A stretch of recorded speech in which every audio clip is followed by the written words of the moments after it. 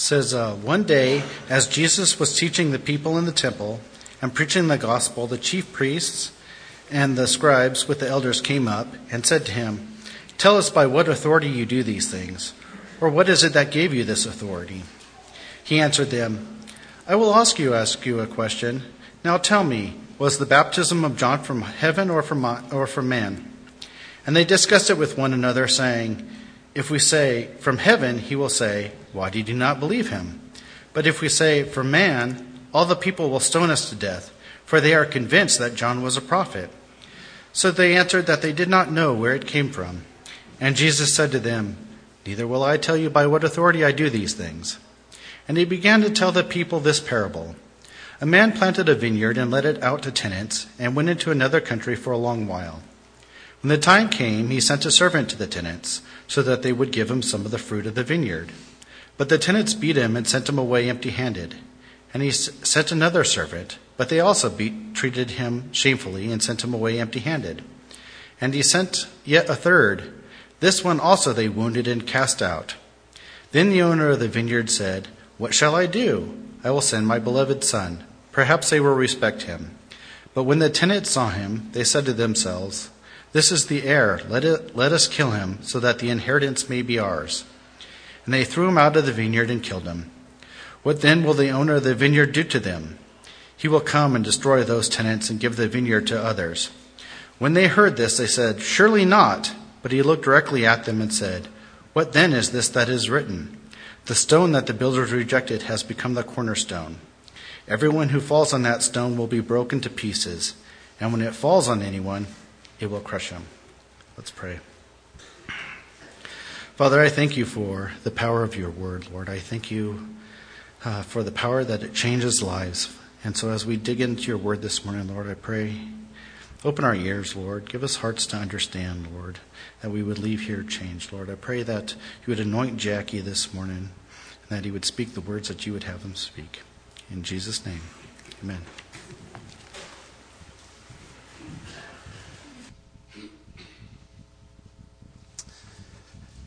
If you remember last week, we talked about the idea of authority. What is our final authority? And the concept that the world ultimately is asking the same questions that the Pharisees asked, right? The idea of, well, who says what you say is true? How do I know? How can I know that what you're doing is right? It's the same thing they asked Jesus, right? How do we know? But here's what I want you to understand, and what we tried to talk about last week. Whenever Jesus spoke, what he said, it accomplished what he intended for it to accomplish. In other words, when people heard him talk, you know what they said? Wow, this guy speaks with authority. We read several scriptures where it talked about Jesus healing, where it talked about Jesus casting out the demons, and it said that he spoke to them as one having authority. We see Jesus standing before the storm with his disciples, and his disciples freaking out, remember? And Jesus did what? Peace, be still. And the storm stopped. The Bible tells us that those are all acts of God, of Yahweh.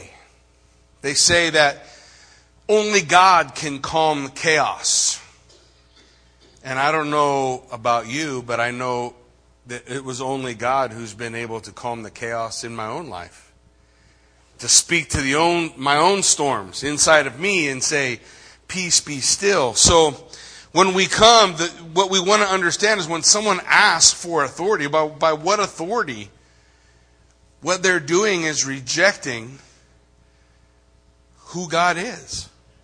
We reject God when we ask him, "Prove yourself to me," because Romans chapter 1, when we looked at Romans chapter 1, everybody remember? Romans chapter 1 says that mankind is without excuse because all of mankind knows God, because God has shown himself to them. We see the fingerprints of God all around us. We remember we talked about this last week, and I don't want to spend a lot of time hashing on it, but when we look back, we talked about the idea that we can count, but without God we can't account for counting.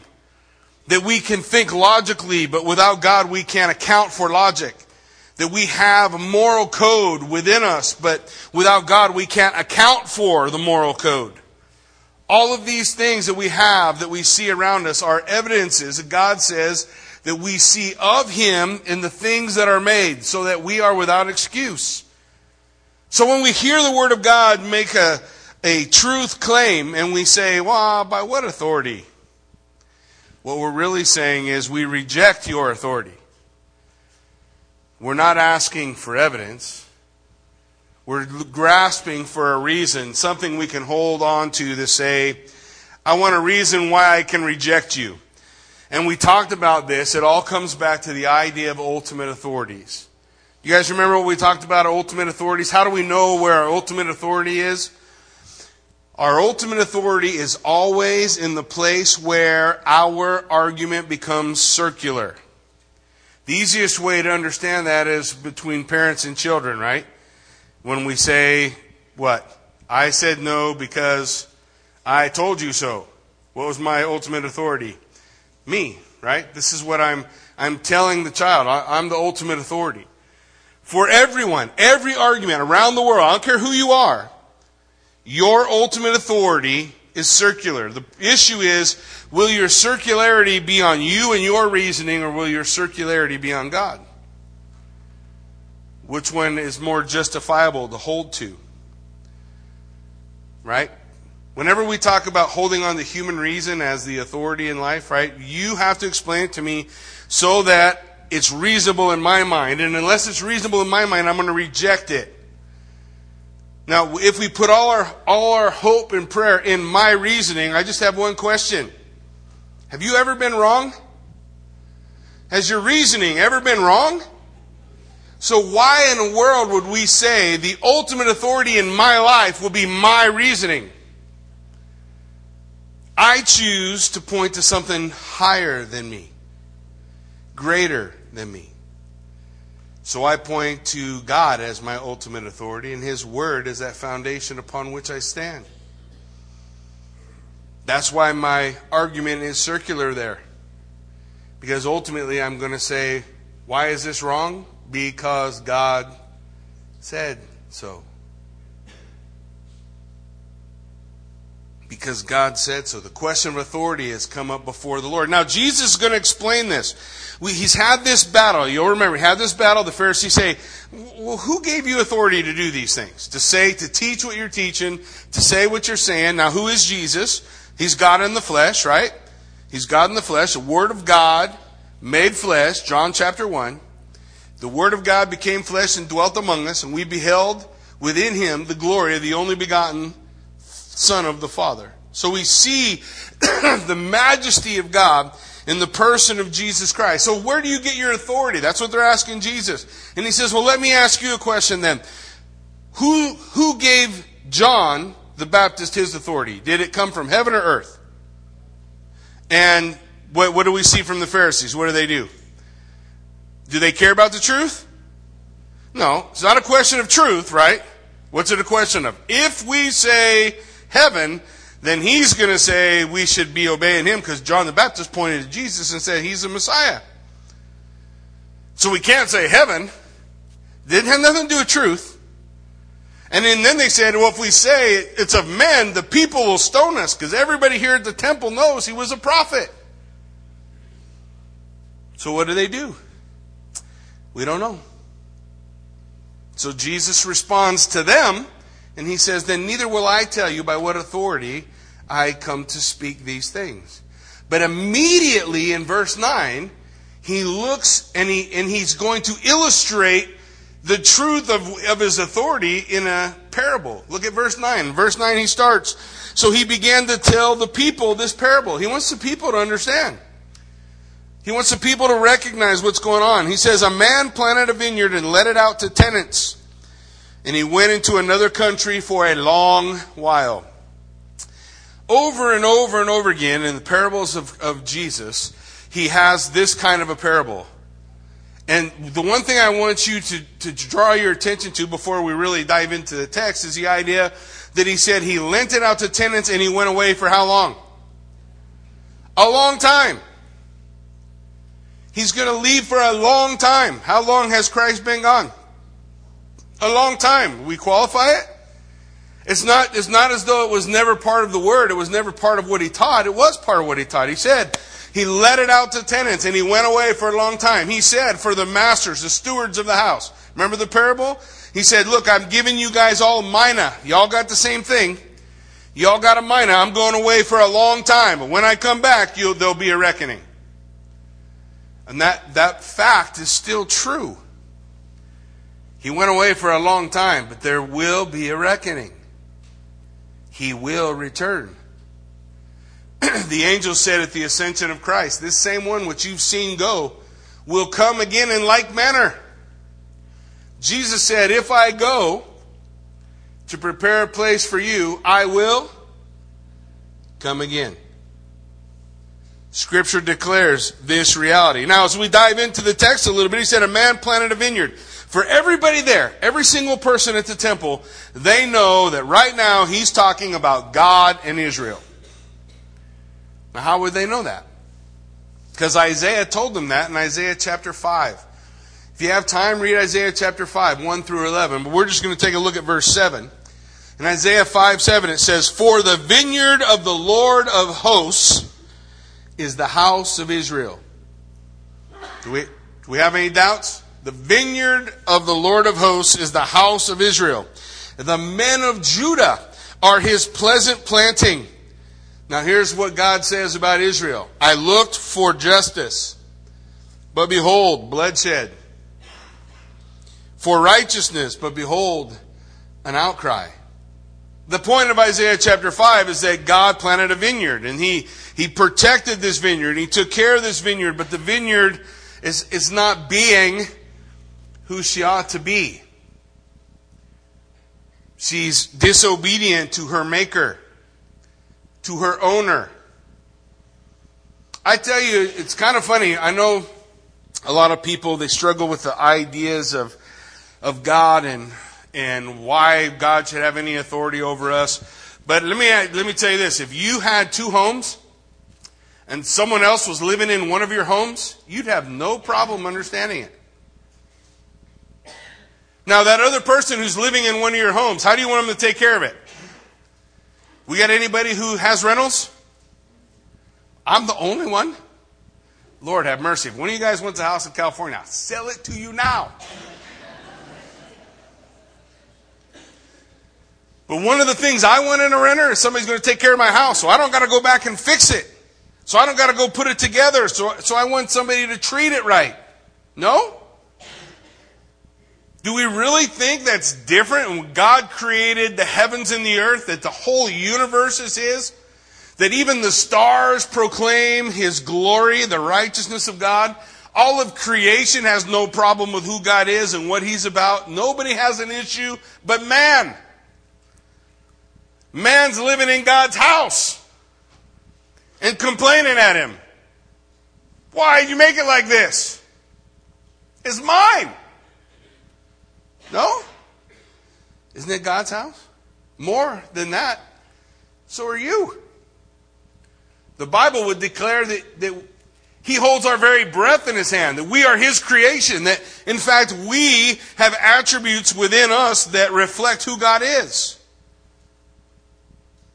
So He says, there was a man who planted a vineyard, belongs to him. But he leased it out to tenants. The tenants are the leaders in Israel, the ones that are standing before Jesus, asking Him on whose authority has He come.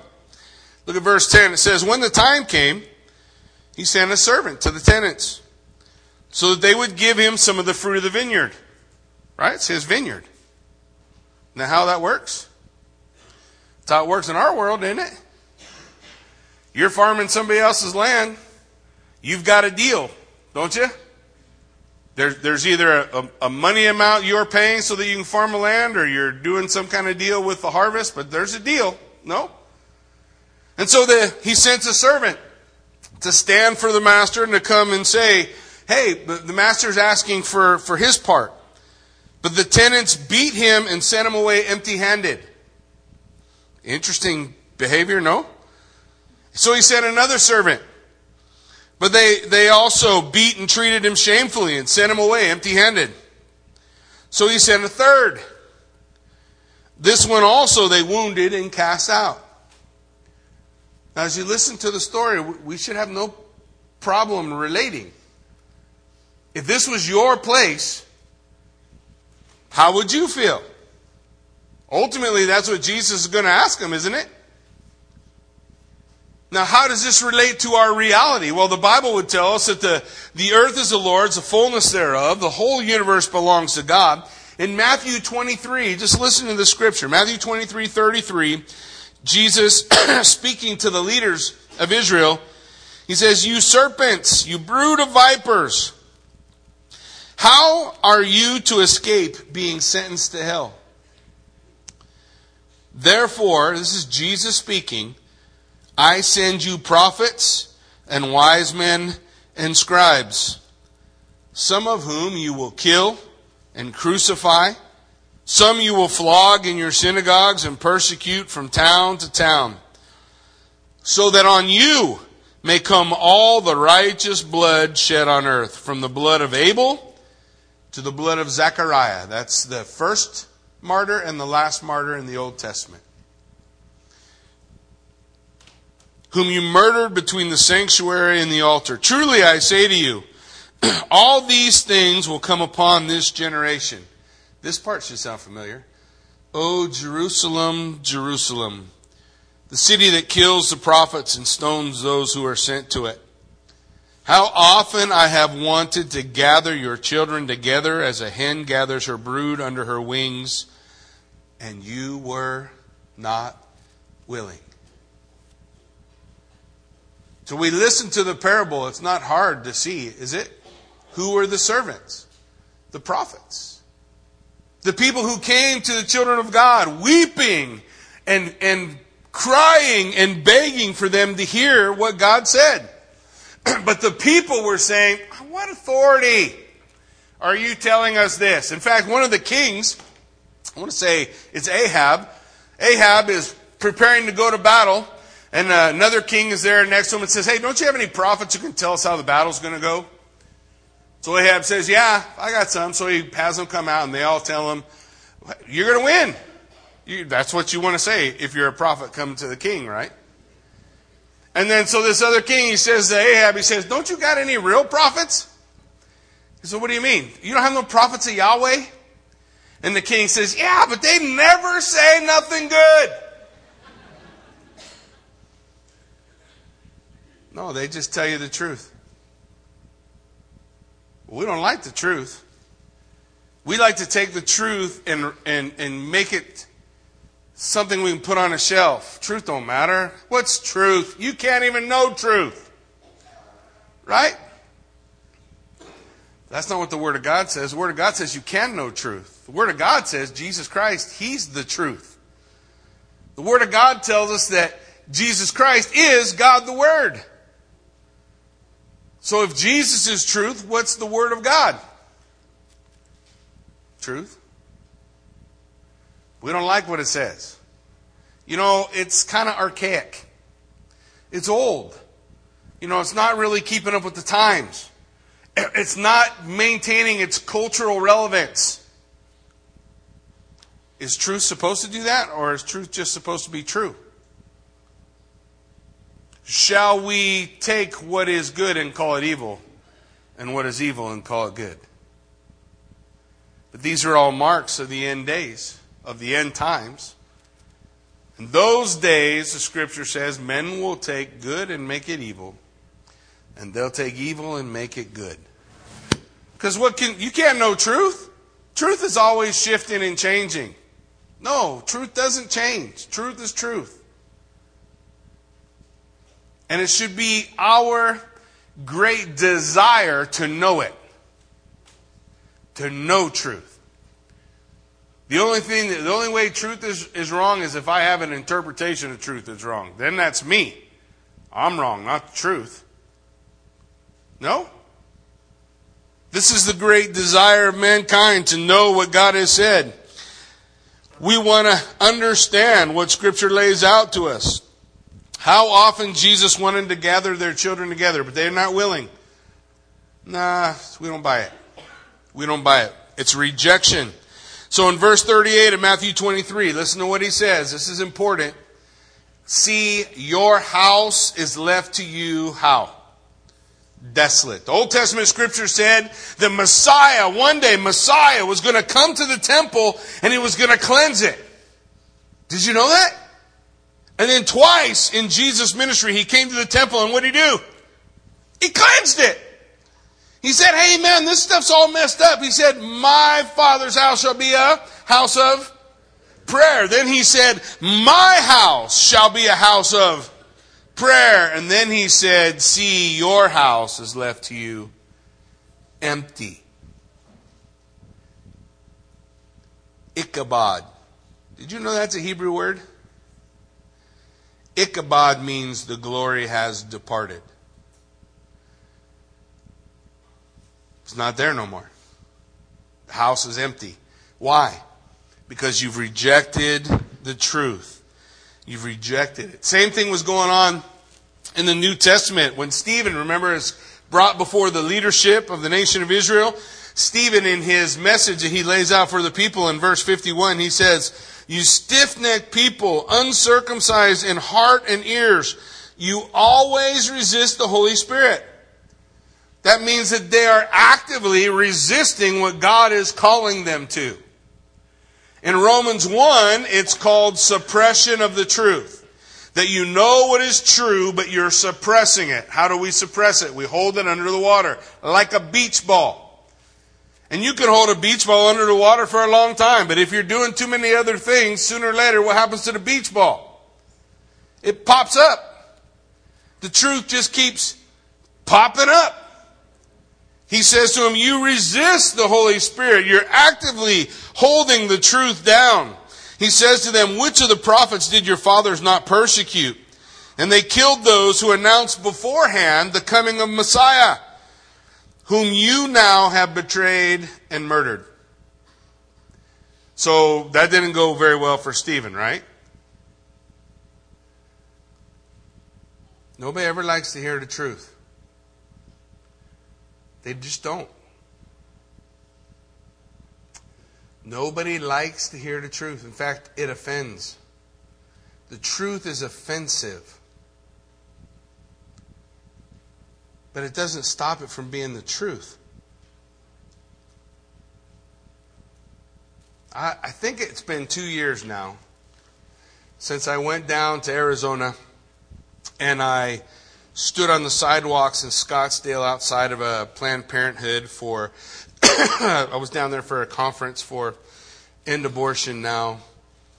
And I went to go see what things were like on the street at the Planned Parenthood there in Scottsdale, Arizona.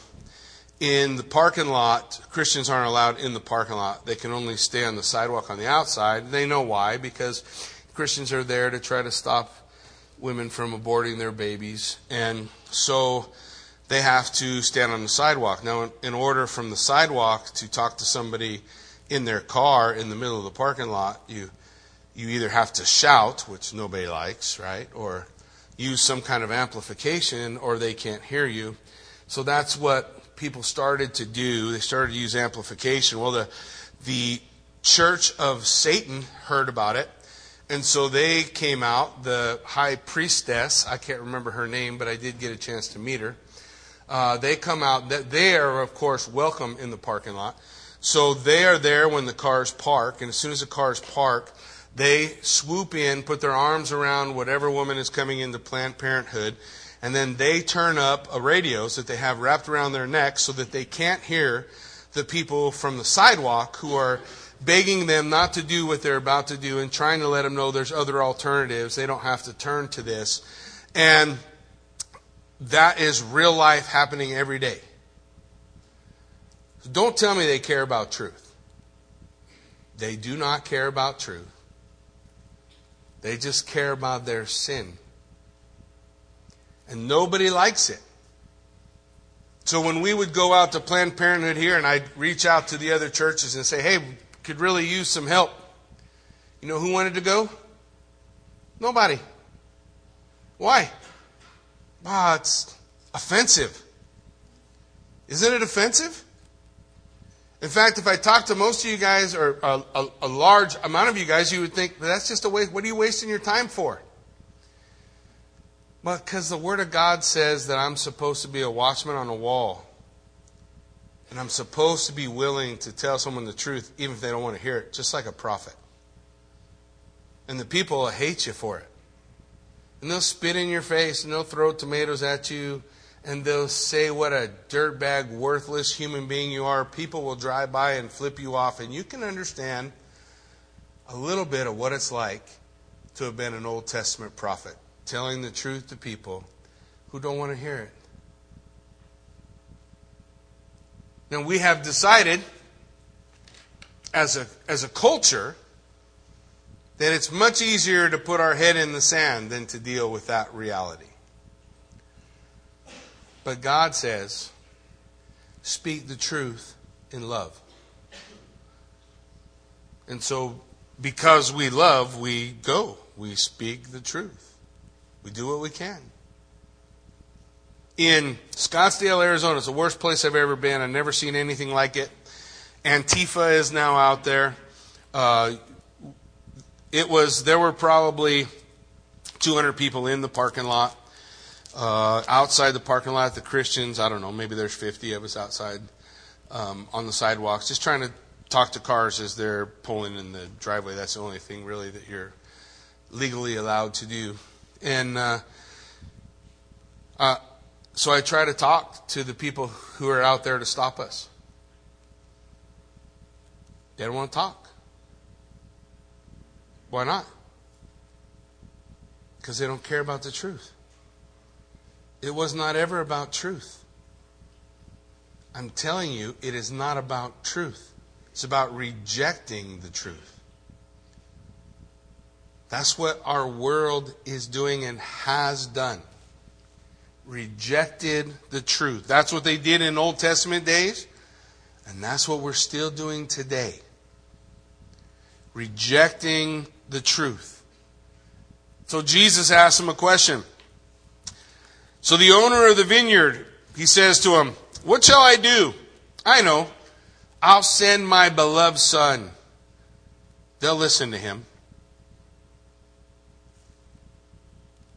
Luke 3:22 tells us that at the baptism of Christ, what happened? The dove descended, the Holy Spirit descended like a dove on him, and the heavens opened up, and the Father said, this is my what?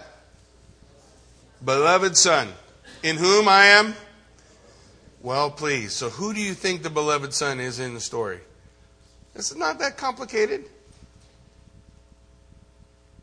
So the owner of the vineyard is going to send his son.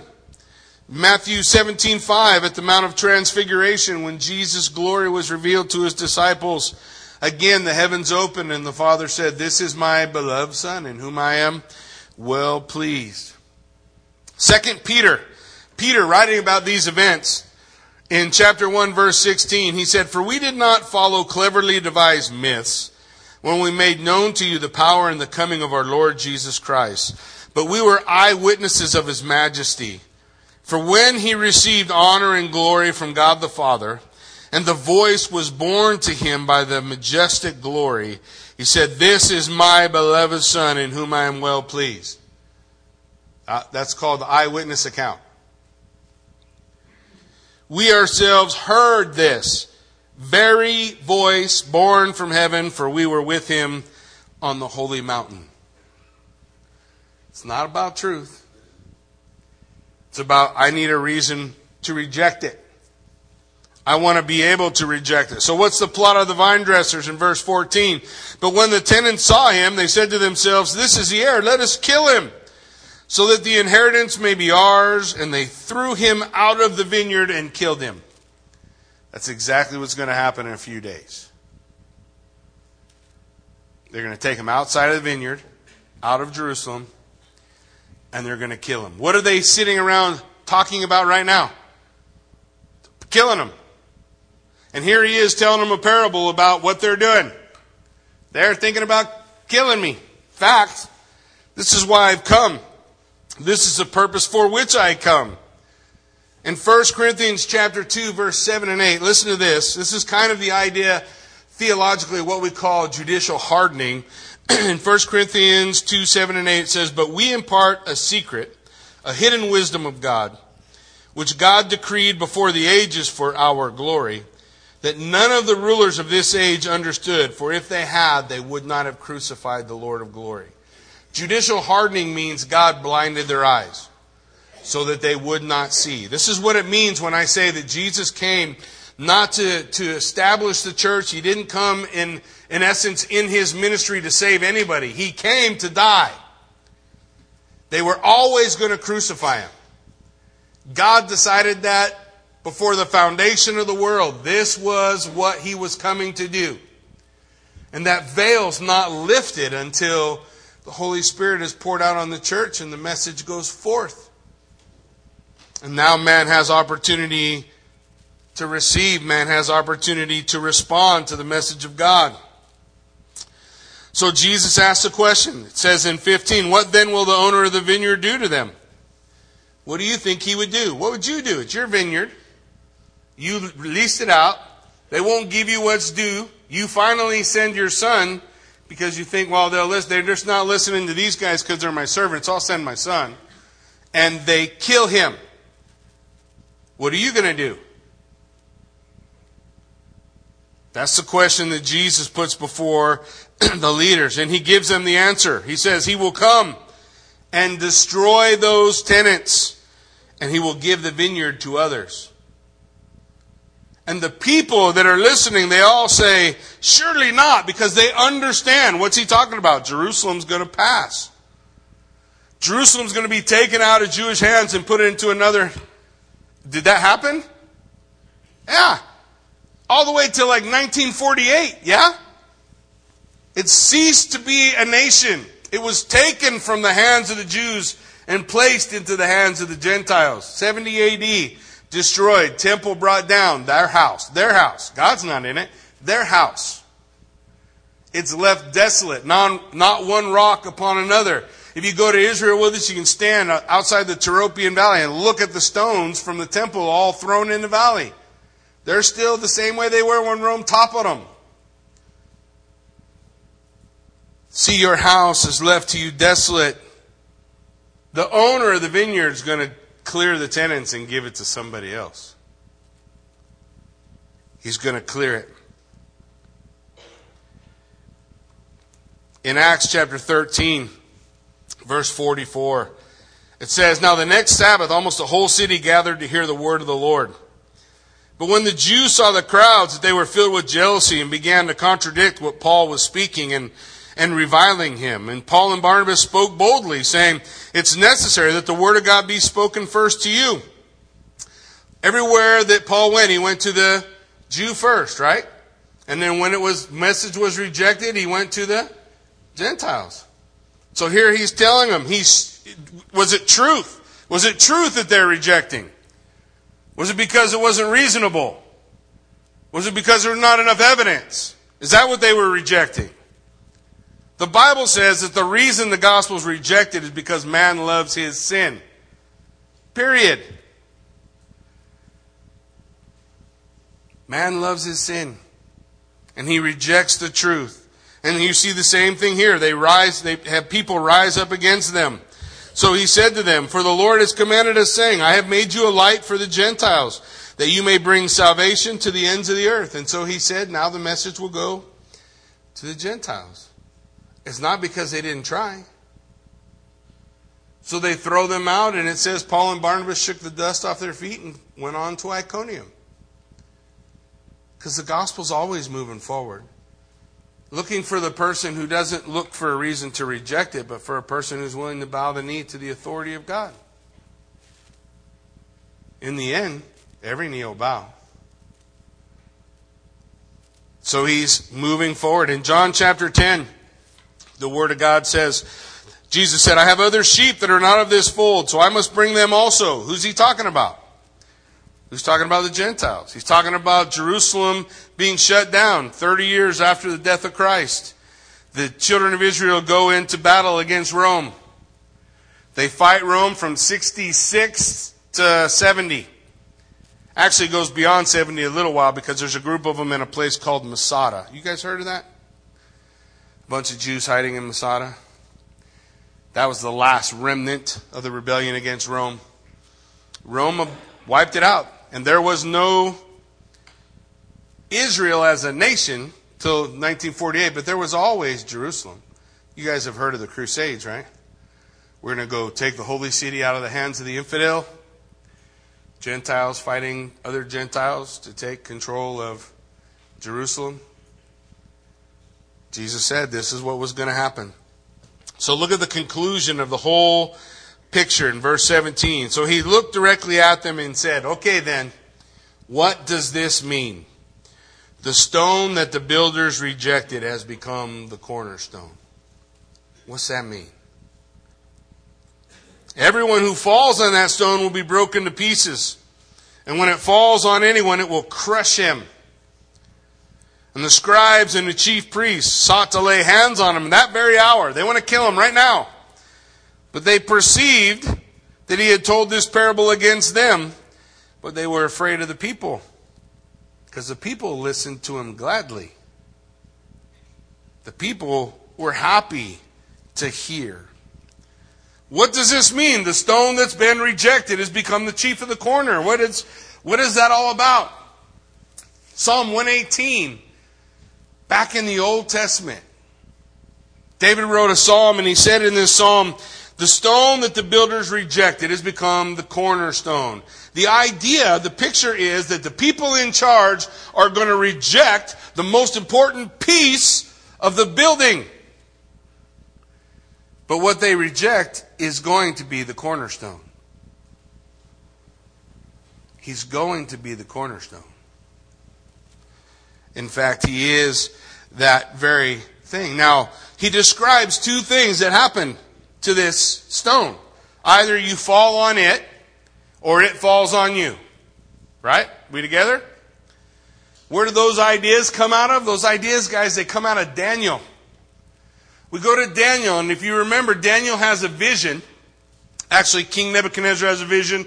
Daniel gives the interpretation of his dream of a statue. You guys remember the statue? Head of gold, chest of silver, bronze, iron mixed with clay. What do they all represent? Daniel gives the interpretation. We'll read it in just a minute. He says these are all kingdoms. What do they all have in common? None of them last. One is going to the next, is moving to the next, is moving to the next. Now he says, well, the important part of this dream is, at the time of the fourth kingdom, Messiah comes. He said the head was Babylon, the chest was Medo-Persian, the thighs, or the belly and thighs, that was the Greeks, Alexander the Great. He goes into a lot of prophecy about him in the book of Daniel. And the fourth kingdom, the time of the fourth kingdom, that was Rome. That's Rome. So in order for there to be Messiah, he had to come during Rome. There's only one of those, isn't there? Do we care about truth? Well, his name was Jesus. He would come during the fourth kingdom. But there's a fifth kingdom. There's an iron mixed with clay. And then there's feet of clay. Well, what does that mean? When we look at it, what we understand is that the kingdoms of men are constantly, what's a good word? They're not progressing, so let's call it digressing. They're moving from gold to clay. In other words, we're getting worse. We govern less righteously. There's less justice. Well, can we recognize that or no? So there's always this digression of the kingdoms of men. And the one thing that's true about all the kingdoms of men is all the kingdoms of men are passing. They come, they all say we're going to last forever. Yeah? Nebuchadnezzar, we're going to last forever. He didn't. Medo-Persians, we're going to last forever. They didn't. The Greeks, we're going to last forever. They didn't. Rome, we're going to last forever. They didn't. Ottoman, we're going to last forever. They didn't. Britain, we're going to last forever. They didn't. United States, we're going to last forever. No way. We're not even on the scale with those other kingdoms. You understand that? They lasted for 1,000 years. We're barely hanging on, better than 200 years now. Barely. It's crazy. But here's what he said. One day, a stone is going to come from the heavens, not cut with hands. And it's going to hit the statue in the feet. And it's going to grind it to powder. And all the kingdoms of men are going to blow away in the wind. And then that stone that struck the feet and ground the whole thing to powder is going to become a mountain and fill the whole earth. Prophetically, mountains are kingdoms. He's talking about the kingdom of God. The kingdom of God entered into the scheme of man under the fourth kingdom. But it's an already and not yet kingdom, meaning it's already here. It's here spiritually. We have a king spiritually, but our king, his feet aren't on the ground right now, right? We can't see him. But one day we will. And when that stone comes, that day it's going to grind all the kingdoms of man to powder. Revelation 19. You ever read it? And all the armies of the world will gather in a place called Har Megiddo, the valley of Armageddon. We've heard about that before, haven't we? And the Son of Man will return, and every eye will see him. And the armies that were fighting each other are all going to turn to him and say, we won't have this one to rule over us. And Jesus is going to turn around, he's going to look at his army that's there with him, the church, the angels, and he's going to say, you guys just wait here a minute. You don't need our help. Colossians says that the entire universe is held together by the word of his power. That he made it all, and he holds it all together. And I know that's true because he's the only thing that holds my life together. What happens on a day when all of the kingdoms of men turn against the stone and the stone just lets go? Peter describes it. Annihilation. I just want you to understand, I long to see Jesus. I long to see him as king. And I know his kingdom is righteous and holy and true, but I don't long for that day. That's a bloody day. That's why Jesus said, listen, church, I've given you a mina. Everybody's got the same thing. I've given you all the gospel. Now go do something with it. Because there will be a day. Now, today I have an opportunity to fall on the stone. This is what the Bible declares. The Bible declares that the cornerstone is laying there and people are tripping over it. They're looking around for something else to build. This is so obvious every time I talk to an atheist. Every time I talk to somebody who's rejecting the truth of God's Word. This is obvious to me. They're tripping over Jesus trying to find something else. And I look and I say, apart from God, apart from Him, your world is absurd. And you know it's absurd. And you can see the absurdity in our argument when we're talking. But you're tripping over Jesus trying not to have to pick Him up. The Bible says He's a stone of stumbling and a rock of offense. So they're looking to build their worldview. They're looking to build their kingdom. But they don't want, all they know that they don't want is, I don't want that stone. Any other stone is okay, but I don't want that one. But those to whom we take the gospel, who will come to that stone and fall on it, we break. And that's not a bad thing. Whenever the shepherd went to look for a lost lamb, he would find this lamb. Maybe this lamb was pretty frequently wandering. You guys have all seen the picture, right? Jesus with a lamb on his shoulders. Maybe you don't know why it's up there. So he'd go find his lamb and say, come on now. little lamb, stop wandering away, and at some point the shepherd would break its leg. Oh, that hurts. Yeah. And he can't wander no more. But you know what the shepherd does when the leg's broke?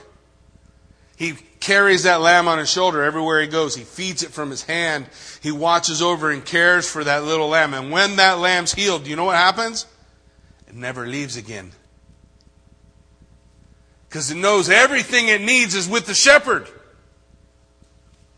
So all those who will fall on the rock and be broken, yeah, he heals. He restors. Jesus, when he talks about these things, he's not filled with joy. The Bible says when he looked over Jerusalem, he wept. He wept over the hardness of their heart and the rejection of the truth. So there's two kinds of people, right? The one upon whom the stone will fall, and the ones who will fall upon the stone. I choose to fall on the stone. I choose to acknowledge I'm a mess. I don't know, maybe you guys don't have that issue, but I'm broke. I'm far from perfect. But I know in whom I have believed, and I am persuaded that He's able to keep me. He's able to make me. He's able. If He needs to break my leg, break it. If He needs to carry me, carry me. Keep me on the way of everlasting life. Help me walk with you. That's all the things that God promises to do when we'll fall on the stone. That's what Jesus lays out to the people. Yeah, He's the authority. He's going to say at the end of the Gospel of Matthew, all authority has been given to me in heaven and on earth. How much is that? That's all. Where? In heaven? How do you have all of the authority in heaven? Who do you have to be? It's not brain surgery, and it's not a trick question. Yeah. Yeah, the question for us this morning, like them, will we reject the truth or will we receive it? Amen? Why don't you stand with me? Let's pray.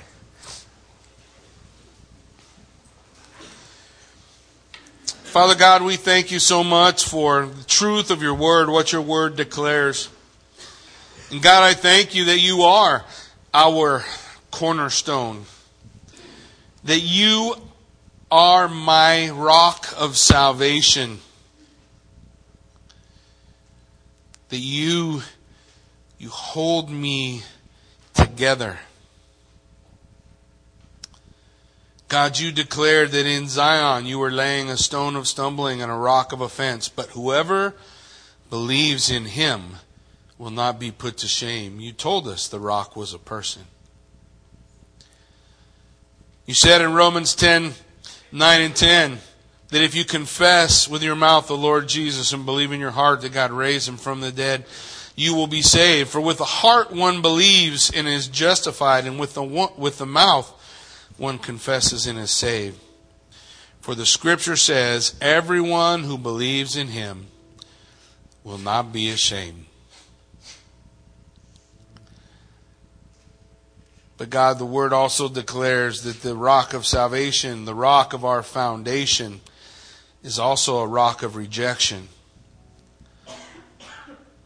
That men will stumble over it, trip over it, run around it, needing that rock in their life, but denying it. They'll say it's not there even as they trip on it. But God, this rock is also the rock of destruction. It will destroy every kingdom of mankind. But it also will destroy the false gods and sin in my life. Either I let that rock judge me, or I fall on it and call on it to purge me.